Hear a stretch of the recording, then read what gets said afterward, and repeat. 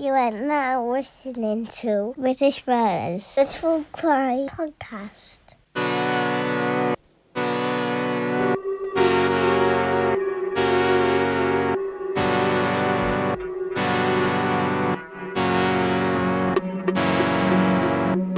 Hello everyone and welcome to British Murders, the podcast that focuses exclusively on British murder cases and serial killers.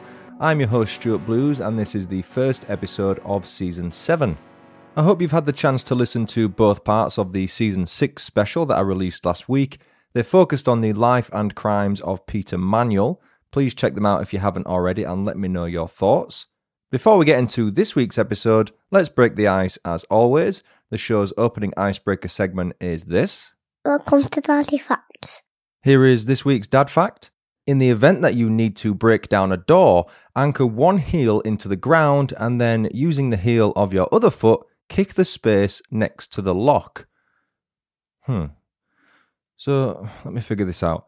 So you need to break a door down, put one heel in the ground, using the heel of your other, kick the space next to the... Okay, yeah, that makes perfect sense. I don't know why I didn't understand that first time. Good tip if you ever need to break down a door, I guess.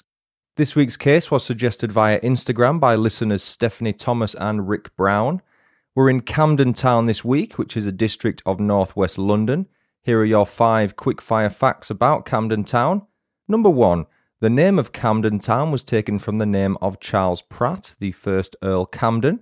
In 1791, he started the development of the settlement that would later become Camden Town. Number 2. A life-size bronze Amy Winehouse statue is located in the Stables Market in Camden Town as a tribute to the late singer. She reportedly loved Camden, and it's the place her fans associate her with the most. Number 3. Author Charles Dickens moved to Camden at the age of 10. It's thought that the home of Tiny Tim in A Christmas Carol was inspired by a house near his home on Bayham Street. Number 4. The Camden Catacombs are a system of underground passages underneath part of the Camden markets. They were constructed in the 19th century, however, they were never used as repositories for dead bodies, so they aren't technically catacombs. And number 5. The Camden markets are located in the historic former Pickford Stables in Camden Town. The markets have been around since the early 1970s. As of the 2011 census, the estimated population of Camden Town with Primrose Hill and Canterlow's Ward was 24,538. Let me quickly advise you that this podcast contains elements that may be alarming to some listeners. As always, listener discretion is advised.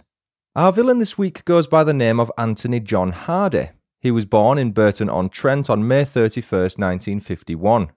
I could not find any information about his parents besides his dad being a coal miner, as so many Midlands and Northern men were in the UK in the 50s. As far as his childhood goes, it seems to have been rather ordinary. Hardy had 3 siblings, each of whom was older than him, and school was something he was said to not only enjoy, but excel at. Wanting to remove himself from the lower-class life in which he was raised, Hardy submitted a successful application to Imperial College London. To give some context on how prestigious that university is, it's currently ranked the 3rd best university in Europe, behind Oxford and Cambridge, and the 12th best university in the world. Clearly he had a lot going on in his grey matter.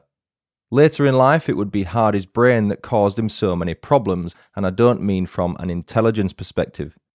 The fantastic potential that saw him earn an engineering degree from the only university in the UK to focus exclusively on engineering, as well as science, medicine and business, would soon be overtaken by a series of mental health problems. If we look at our time frame logically, Hardy will have started university in the fall of 1969, when he was 18, and assuming it was a 3-year course, he'll have completed it in 1972 when he was 21. Whether or not university worked back in the late 60s as it does now is a discussion for another day. It was during his university days that he met a fellow student named Judith Dwight, with whom Hardy formed a bond. The pair remained an item throughout the rest of their time there. After leaving university, Hardy's employment history is limited. All I know is that he became the manager of a well-established business. It's logical to assume that it was an engineering business of some description. Hardy married Judith at some point during the mid-1970s, but even back then he was showing signs that things weren't quite right mentally. The couple would go on to have 4 children together, 3 boys and a girl, with several news outlets claiming they had emigrated to Tasmania, a small island to the south of Australia located 300 miles off Melbourne. The reason for the emigration was that Hardy had lost his job, so the couple likely felt if there was ever a time to start anew, it was then. Whilst over there, Hardy's mental state deteriorated rapidly, and he was soon diagnosed with both schizophrenia and bipolar disorder, which at the time was more commonly known as manic depression. At 6:30 a.m. on April 5, 1982, Hardy attacked Judith while she slept. In preparation, he had placed a bottle of water in the freezer a day earlier to enable the liquid inside to freeze. Retrieving the now solid block of ice, Hardy snuck into the bedroom and used it to beat his wife over the head. Judith was then dragged by her husband to the bathroom before having her head forced under the water he had filled the bath with. She tried to pull the plug out, but it had been jammed in by Hardy. The attempt to drown Judith was just that, an attempt, as Hardy thankfully didn't kill his then wife. It wasn't a case of Hardy realising what he was doing though. By all accounts, the only reason he stopped was that the couple's eldest child walked in on him mid-attack and started screaming. Judith was hospitalised with mild bruising on her head and legs. Who knows what else he may have done had he successfully drowned Judith. I fear the children may have been next, and a complete family annihilation may have occurred. Hardy was initially arrested for assaulting Judith, but she opted not to press charges, so he served no jail time. The family appear to have moved back to the UK shortly after that attack. Back in the UK, and only a few weeks removed from the attempted murder, Hardy held Judith against her will in a hotel room and threatened to kill her. Judith filed for divorce on May 14, 1982 on the grounds of domestic violence. They attempted to reconcile, but by February 1984, their relationship had broken down once more. One final reconciliation attempt also failed, with the pair's relationship finally ending for good in 1985. Judith would go on to say, "I watched his descent into madness. I left him when the children were little. It was an easy decision to make." Hardy would spend a short period of time in a psychiatric unit after the divorce, perhaps it was in the terms. Taking the divorce horribly, Hardy continued to stalk and harass Judith for the next couple of years, even after being handed a lifelong injunction. At the time, I believe Judith and the kids lived in Bury, Greater Manchester, whereas Hardy seems to have had no fixed abode. He spent his time in various psychiatric units, hostels and prisons during the rest of the 80s and 90s. Convictions for theft and public intoxication were the main ones that saw Hardy being put away for short periods of time. Alcohol and Anthony Hardy did not mix well, and he knew it, but his addiction often got the better of him. The obsession with his ex-wife got so extreme that he allegedly bugged her entire house with microphones on one occasion and openly admitted to one of the many psychiatrists he saw that he wanted to kill her. Let's stop the timeline briefly and delve a little deeper into Hardy's personality. During the 1980s, Hardy formed a platonic relationship with a woman named Maureen Reeve, with whom he remained friends for almost a decade. Maureen recalled how, during their friendship, Hardy would often randomly appear at her doorstep and ask to stay for a few days before disappearing again. He was obsessed with serial killers and held a special place in his heart for the infamous 19th century serial killer Jack the Ripper and American murderer Dr. Harvey Hawley Crippen. Maureen said, "Anthony was obsessed with serial killers, and we talked about them on several occasions. We had long discussions about Jack the Ripper, and Anthony thought he had a brilliant mind. He reckoned Jack the Ripper was a very clever bloke because he murdered all those prostitutes and never got caught. I never thought anything of it. If I had, I would have done something about it." Despite knowing of his mental health problems, Maureen insists that Hardy was a spirited man with high levels of intelligence. He only lost his rag with her on rare occasions, usually when he was in a poor headspace, and even then it was limited to him raising his voice. In 1995, Hardy spent another spell in a psychiatric hospital after being diagnosed with depression. It's thought that another diagnosis, that of diabetes, really hit him hard and he struggled to come to terms with it. His alcohol binges continued, strong cider and vodka were his tipples, and it appears as if he may have dabbled with drugs too. He drank as a coping mechanism that would lead to further convictions for petty crimes and stays in psychiatric units. That would then lead to depression, which would then lead to more alcohol consumption. The vicious cycle was never ending. Hardy found himself in trouble with the police again in 1998 after he was accused of raping a sex worker. No criminal charges ended up being filed as the woman who reported Hardy refused to press charges. Based on how this story pans out, I'm going to go with my gut and say that he probably did rape her. Let me know if you agree once you've heard the rest of the story. By the new millennium, Hardy had moved into a flat in Camden Town. He lived at Flat 4 Heartland on Royal College Street, a stone's throw away from the Regent's Canal. The flat was apparently in the middle of the apartment complex, yet was nicely tucked away beneath the communal staircase, hiding it from the direct view of passers-by. That last point, it seems, would later work as an advantage for Hardy. Let me get into the main part of our timeline now. On January 20th, 2002, the police were called by a distressed neighbour of Hardy's at 6:40 a.m, and they were asked to visit the flats. Once they arrived, they were informed by the neighbour that her front door had been vandalised with graffiti and a toxic chemical had been poured through her letterbox. She suspected the culprit was Anthony Hardy, as they had recently had a row about water which was dripping through his ceiling from her flat due to a leaky pipe. On her front door were the words, "Fuck you slut, you're a cunt," written in black paint. The letterbox was wet and had drip marks going all the way down to the floor. A pool of clear liquid could be seen bubbling on the carpet where it had collected. Following the drip trail, the officers soon found themselves at Flat 4.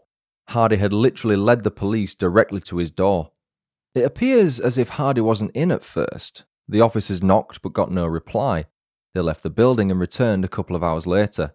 That time, Hardy was home and answered the door.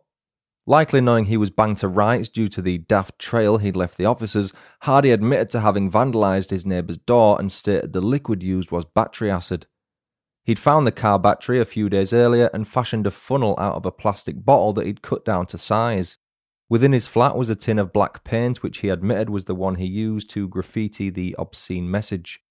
Sergeant Nick Spinks was one of the officers sent to attend Heartland that day, and when he searched Hardy's flat, he noticed that one of the bedroom doors were locked. Questioning Hardy as to why that was, Sergeant Spinks was informed that the room belonged to Hardy's lodger, and the only key to it was in the possession of said lodger. With no reason to not believe Hardy, Sergeant Spinks handcuffed him and explained that he was under arrest for criminal damage. As Hardy was handed his jacket, the officer noticed something. Whether he heard it jingle or felt it in his hand, a key was soon found after the jacket's inner linings were inspected. It ended up being the key to the locked room. Opening the door, Sergeant Spinks could not have prepared himself for what he saw. A woman was lying naked on a bed with a towel covering her face. Checking for a pulse, the officer didn't find one, and after removing the towel, it was clear to see that it had been placed there to cover up the many cuts and bruises on her head. There was also what appeared to be a bite mark on her right thigh.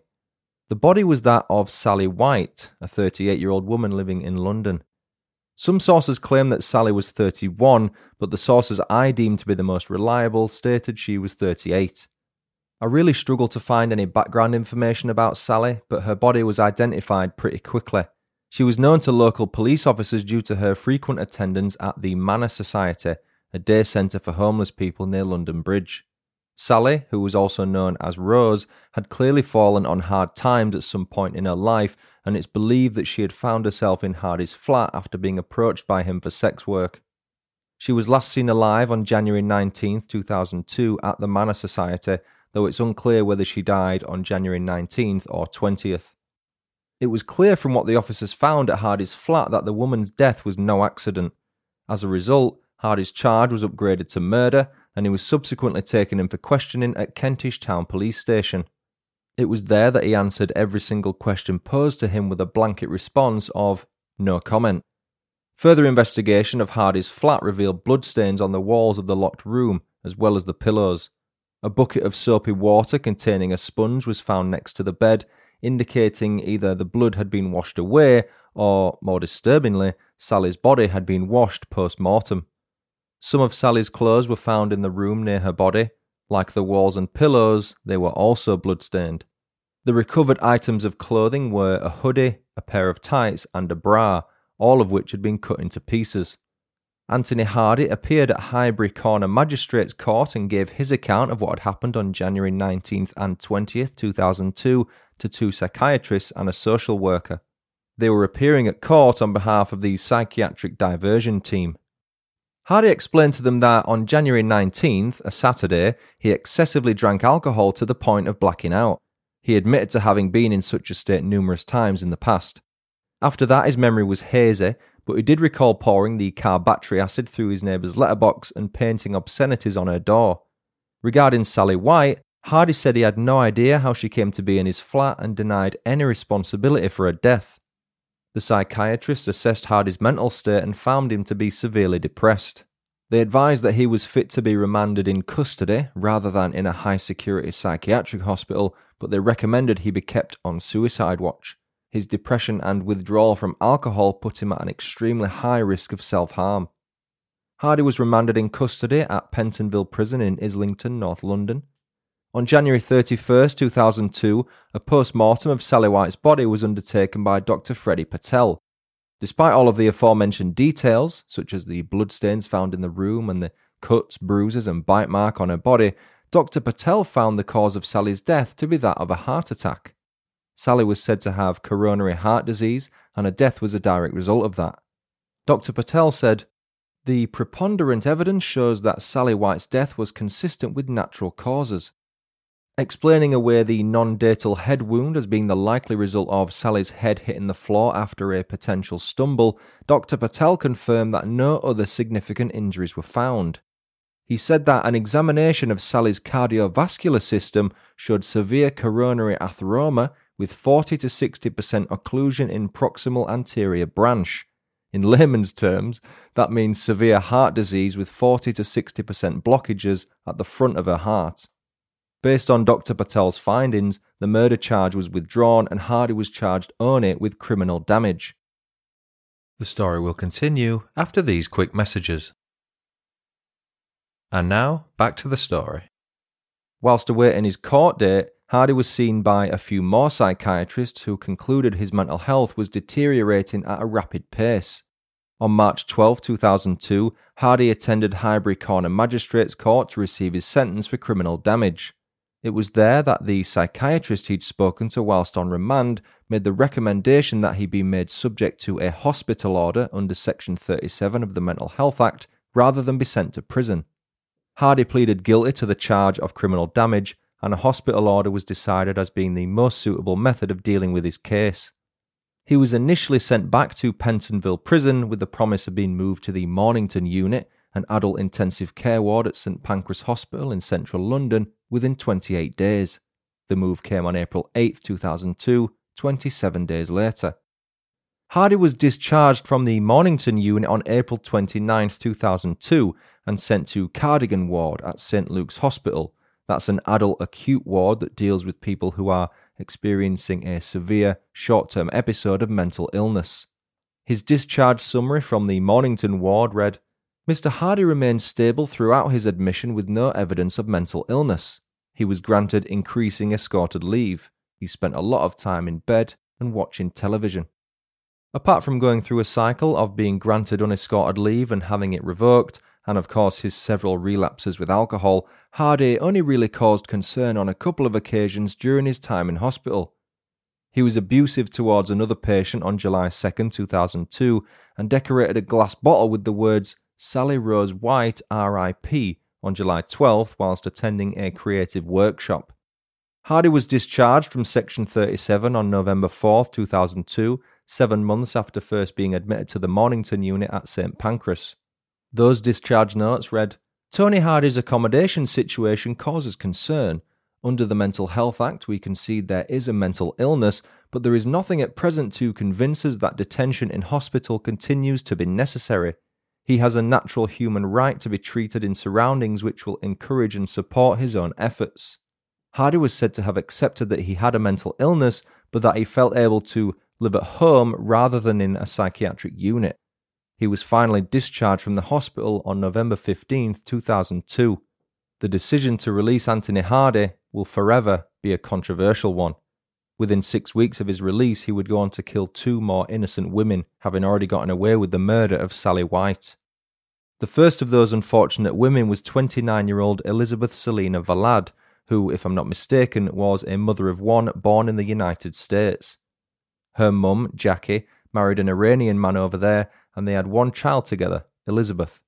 The relationship didn't last long though, and the mother and daughter moved back to the UK a year after Elizabeth was born. They settled in the market town of Arnold in Nottinghamshire, where Jackie would go on to work as a part-time receptionist in a car dealership. Known to her friends as Liz, Elizabeth was a rebellious teen who fell in with the wrong crowd. Her friends reportedly used to steal things from the family home. She attended a comprehensive school in Arnold, and once she'd finished, the teenager secured a few different jobs before deciding to move 130 miles south to the nation's capital. She was 17 when she made the move to London. Often keeping secrets from her mum and her mum's partner, Peter Harold, Elizabeth didn't answer many of the questions posed to her by her worried family. It's believed she made a living in London by working as an escort. Jackie constantly pleaded for Elizabeth to move back to the Midlands, but she was settled in London. She lived in a nice apartment in Chelsea, had plenty of designer clothes, and had met a man whom she adored. At some point, Elizabeth underwent cosmetic surgery. She had breast and buttock implants. That may seem like a random thing to say, but it'll make sense why I said it shortly. The other unfortunate woman to have come into contact with Anthony Hardy after his release from hospital was 34-year-old Bridgette Maclennan. Originally from New Zealand, Bridgette moved to the UK with her family in the early 1980s when she was a teenager. The family of 4 consisted of Bridgette, her brother, and her mum and dad. In 1994, when Bridgette was 26, she married a man named Abdul Amzil at the Camden Registry Office. Abdul was a painter and decorator originally from Morocco. The marriage didn't last, but my sources indicate that Bridgette had 2 sons with Abdul. The eldest appears to have been born in the same year as the marriage, 1994, with the youngest coming along 2 years later in 1996. As with Sally White, there's very limited information available about Bridgette's life. She seems to have been in trouble with the police on at least 1 occasion because her DNA was registered on the UK's National DNA Database. How do I know that her DNA was on the database? Let me explain. On December 30th, 2002, a homeless man searched for food by the apartment complex where Anthony Hardy lived. In one of the communal bins outside, he came across some bags giving off an extremely foul odour. The man opened one of the bags and saw what appeared to be human body parts stashed inside them. The police were called and the area was sealed off. Inside the bags, they found 2 pieces of a human leg and an upper torso. All bins in the surrounding area were checked, and the officers soon discovered more body parts. A right arm, left foot, and lower torso were also found. The body parts were identified as belonging to Elizabeth Valad and Bridgette Maclennan due to a couple of things I mentioned earlier. The serial codes on Elizabeth's implants were traced to a hospital in London, and it wasn't long before they confirmed who they belonged to. With her DNA already on file from a previous crime, Bridgette's body was identified even faster. Divers searched the nearby Regent's Canal in an attempt to find further body parts, specifically the 2 women's heads and hands. To this day, the heads and hands of Elizabeth Valad and Bridgette Maclennan have never been recovered. I'm not 100% sure how exactly Anthony Hardy became the police's main person of interest, but if we think about it logically, it starts to make sense. The bins where the body parts were found belonged to the flats where he lived. Another woman's body had been found in his flat 11 months earlier. He at least warranted being questioned. On New Year's Eve 2002, police officers visited Hardy's flat. To their surprise, the door was ajar. The lights were on, but nobody was home. Instinctively, the officers headed straight for the room where Sally White's body was found back in January. The door was once again locked. There was a strong smell coming from inside the room, which the experienced officers had smelled many times before. Forcing their way inside, the officers were greeted with the sight of a human torso. It belonged to Elizabeth Valad. Their main person of interest had just become their key suspect. Anthony Hardy evaded the police for 2 more days, but his Achilles heel returned to haunt him. His diabetes, which he loathed so much, had to be kept in check by regular insulin doses.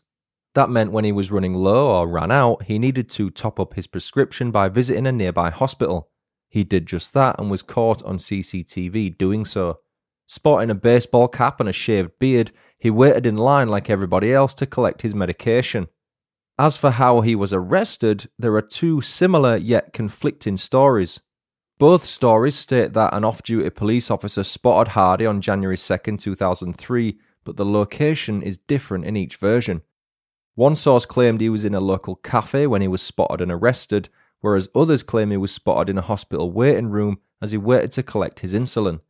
Regardless, retired police officer Mike Burrows was the hero of the hour who spotted Hardy and called the police. Two officers arrived at the scene first and attempted to arrest Hardy, but he wasn't going down without a fight. One of the officers appears to have been knocked unconscious by Hardy. The second officer also reportedly suffered an eye injury due to the scuffle.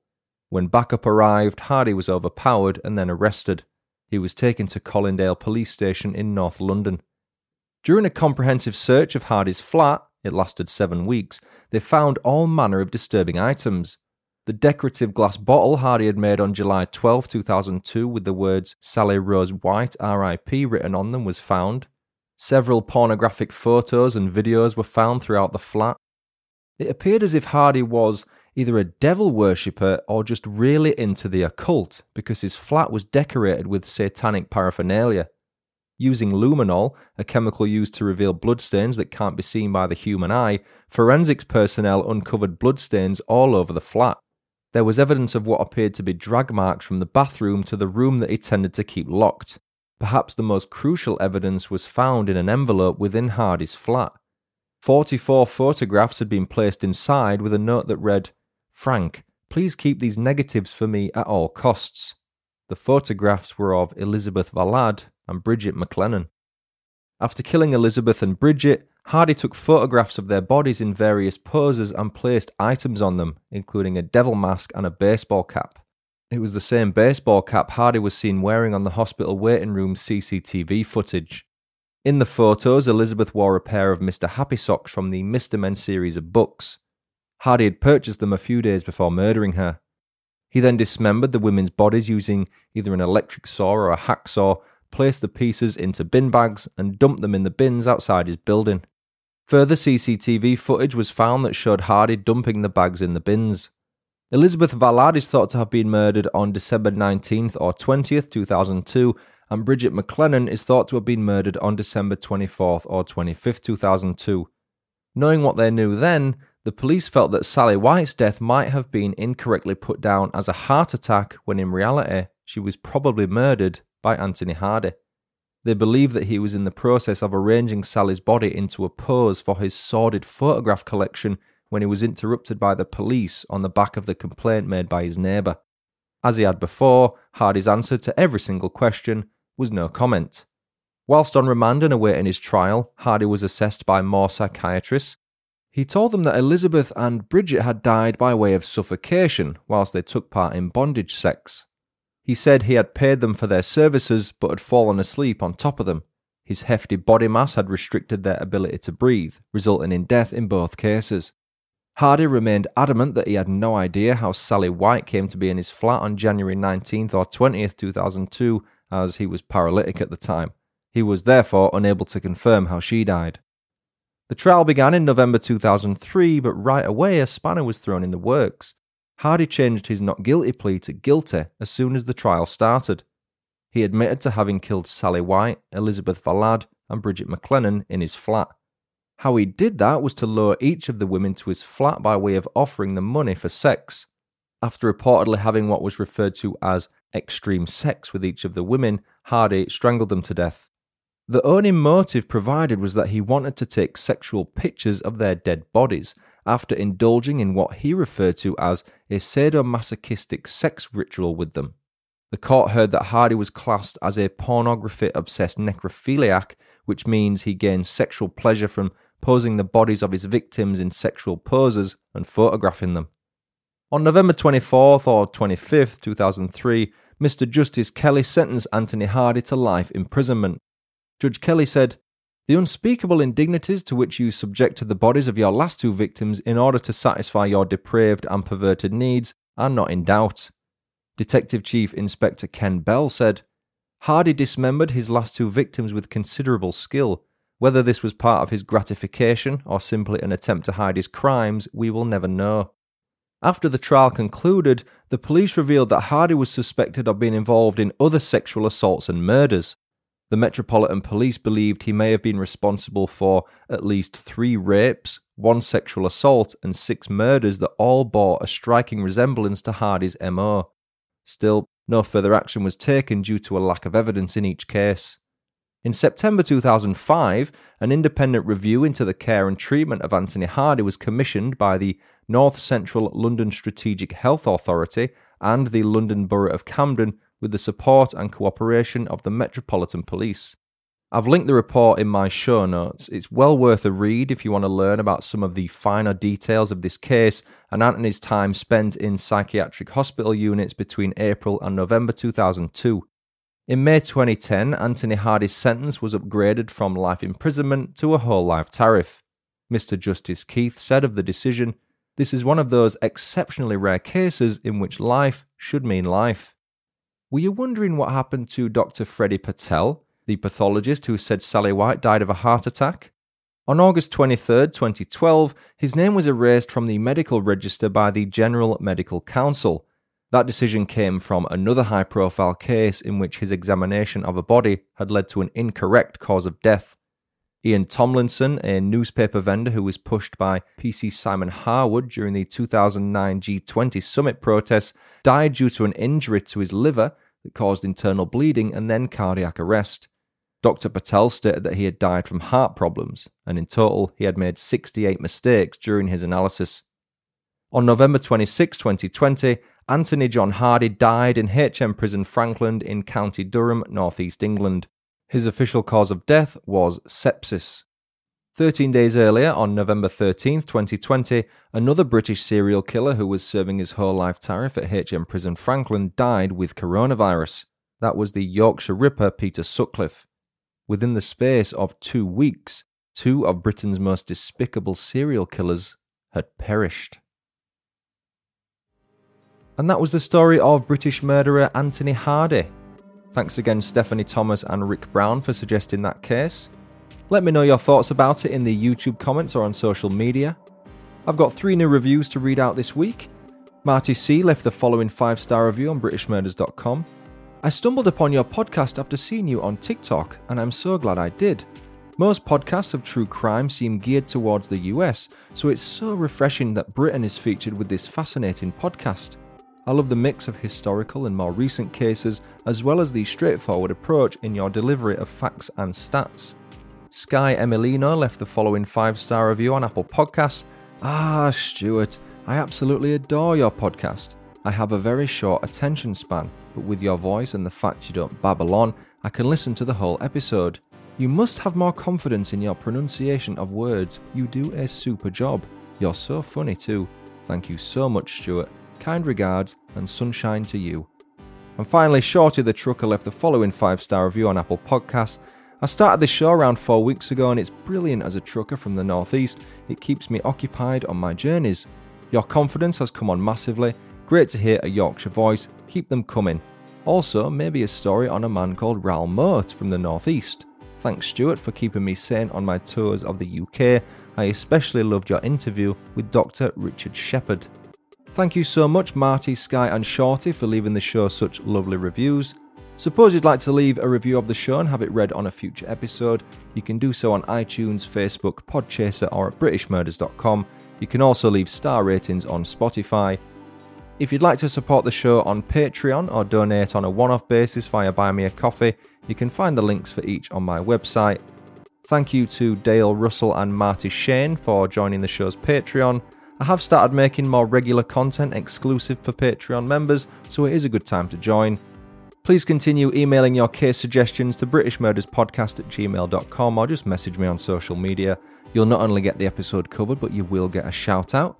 As a last minute reminder, I'm giving away 7 true crime books to 7 listeners to celebrate the launch of season, you guessed it, 7. You've got until tomorrow at 5 PM Greenwich Mean Time. That's Friday, September 23rd, 2022. Head over to Twitter or Instagram, like the giveaway post, tag up to 3 friends, and make sure you're following me to be entered in the draw. That does it for the opening of Season 7.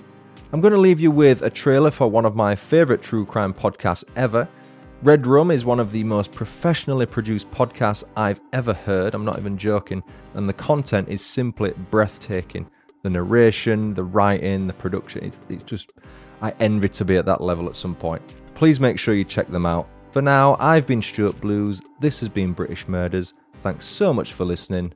Until next time, cheerio. She went on to ask him, "You're not a serial killer, right?" He typed back, "No." The pair continued to exchange messages, and then on the 22nd of November, they decided to meet up. Little did Sarah know, but the man who was messaging her under a false name had Googled how to make homemade poisons to kill humans, and what chemical could you put on a rag and hold to someone's face to make them go to sleep immediately. This is Red Rum, a podcast focusing on the true victims of crime.